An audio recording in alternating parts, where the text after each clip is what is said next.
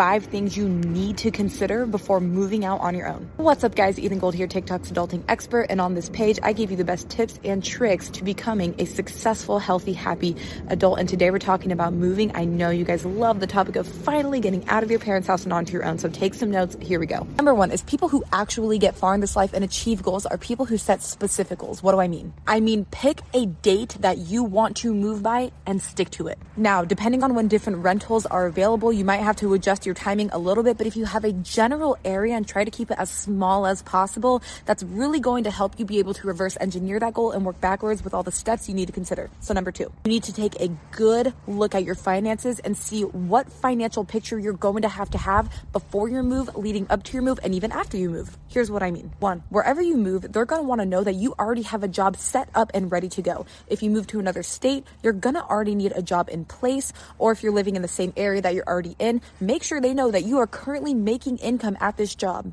You're also going to want to make sure that you're making enough to meet the requirement, because typically you'll have to make 2.5 or 3 times the monthly rent amount per month for them to even consider it, so they know there's a buffer there that you'll be able to pay your bills. If you're going to be living with somebody else, that makes this a little bit easier because they're going to take the collective of both of your monthly incomes. Then you're going to have to consider a security deposit, which is going to be anywhere from 1.5 to 3 times the monthly rent up front in case of any damages. Now, your security deposit will come back to you, but don't expect it to come back to you because they will always find some sort of damage to be able to subtract from that security fund so you don't get as much of that back. So just expect to never see it again, but you're probably going to see some of it back. They're just holding it there, but you're going to want to save for it.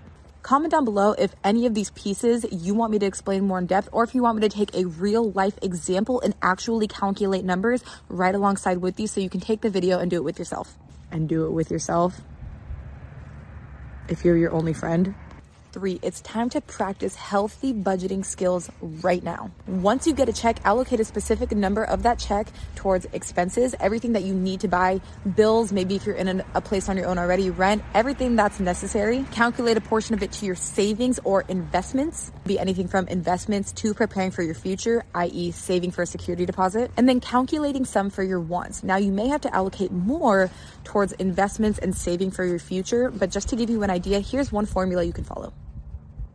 Now, I challenge you to do these 3 steps in the next 7 days, then come back here and comment done so I know that you actually did it. If I can leave you with anything to take from my videos, it would be to actually take action. Don't just let this be another video that you scroll from, onto the next, or you're never actually going to get anywhere. And these videos are very educational, so save it and actually use it. Share your friends. Let me know what questions you have down below and follow me for more.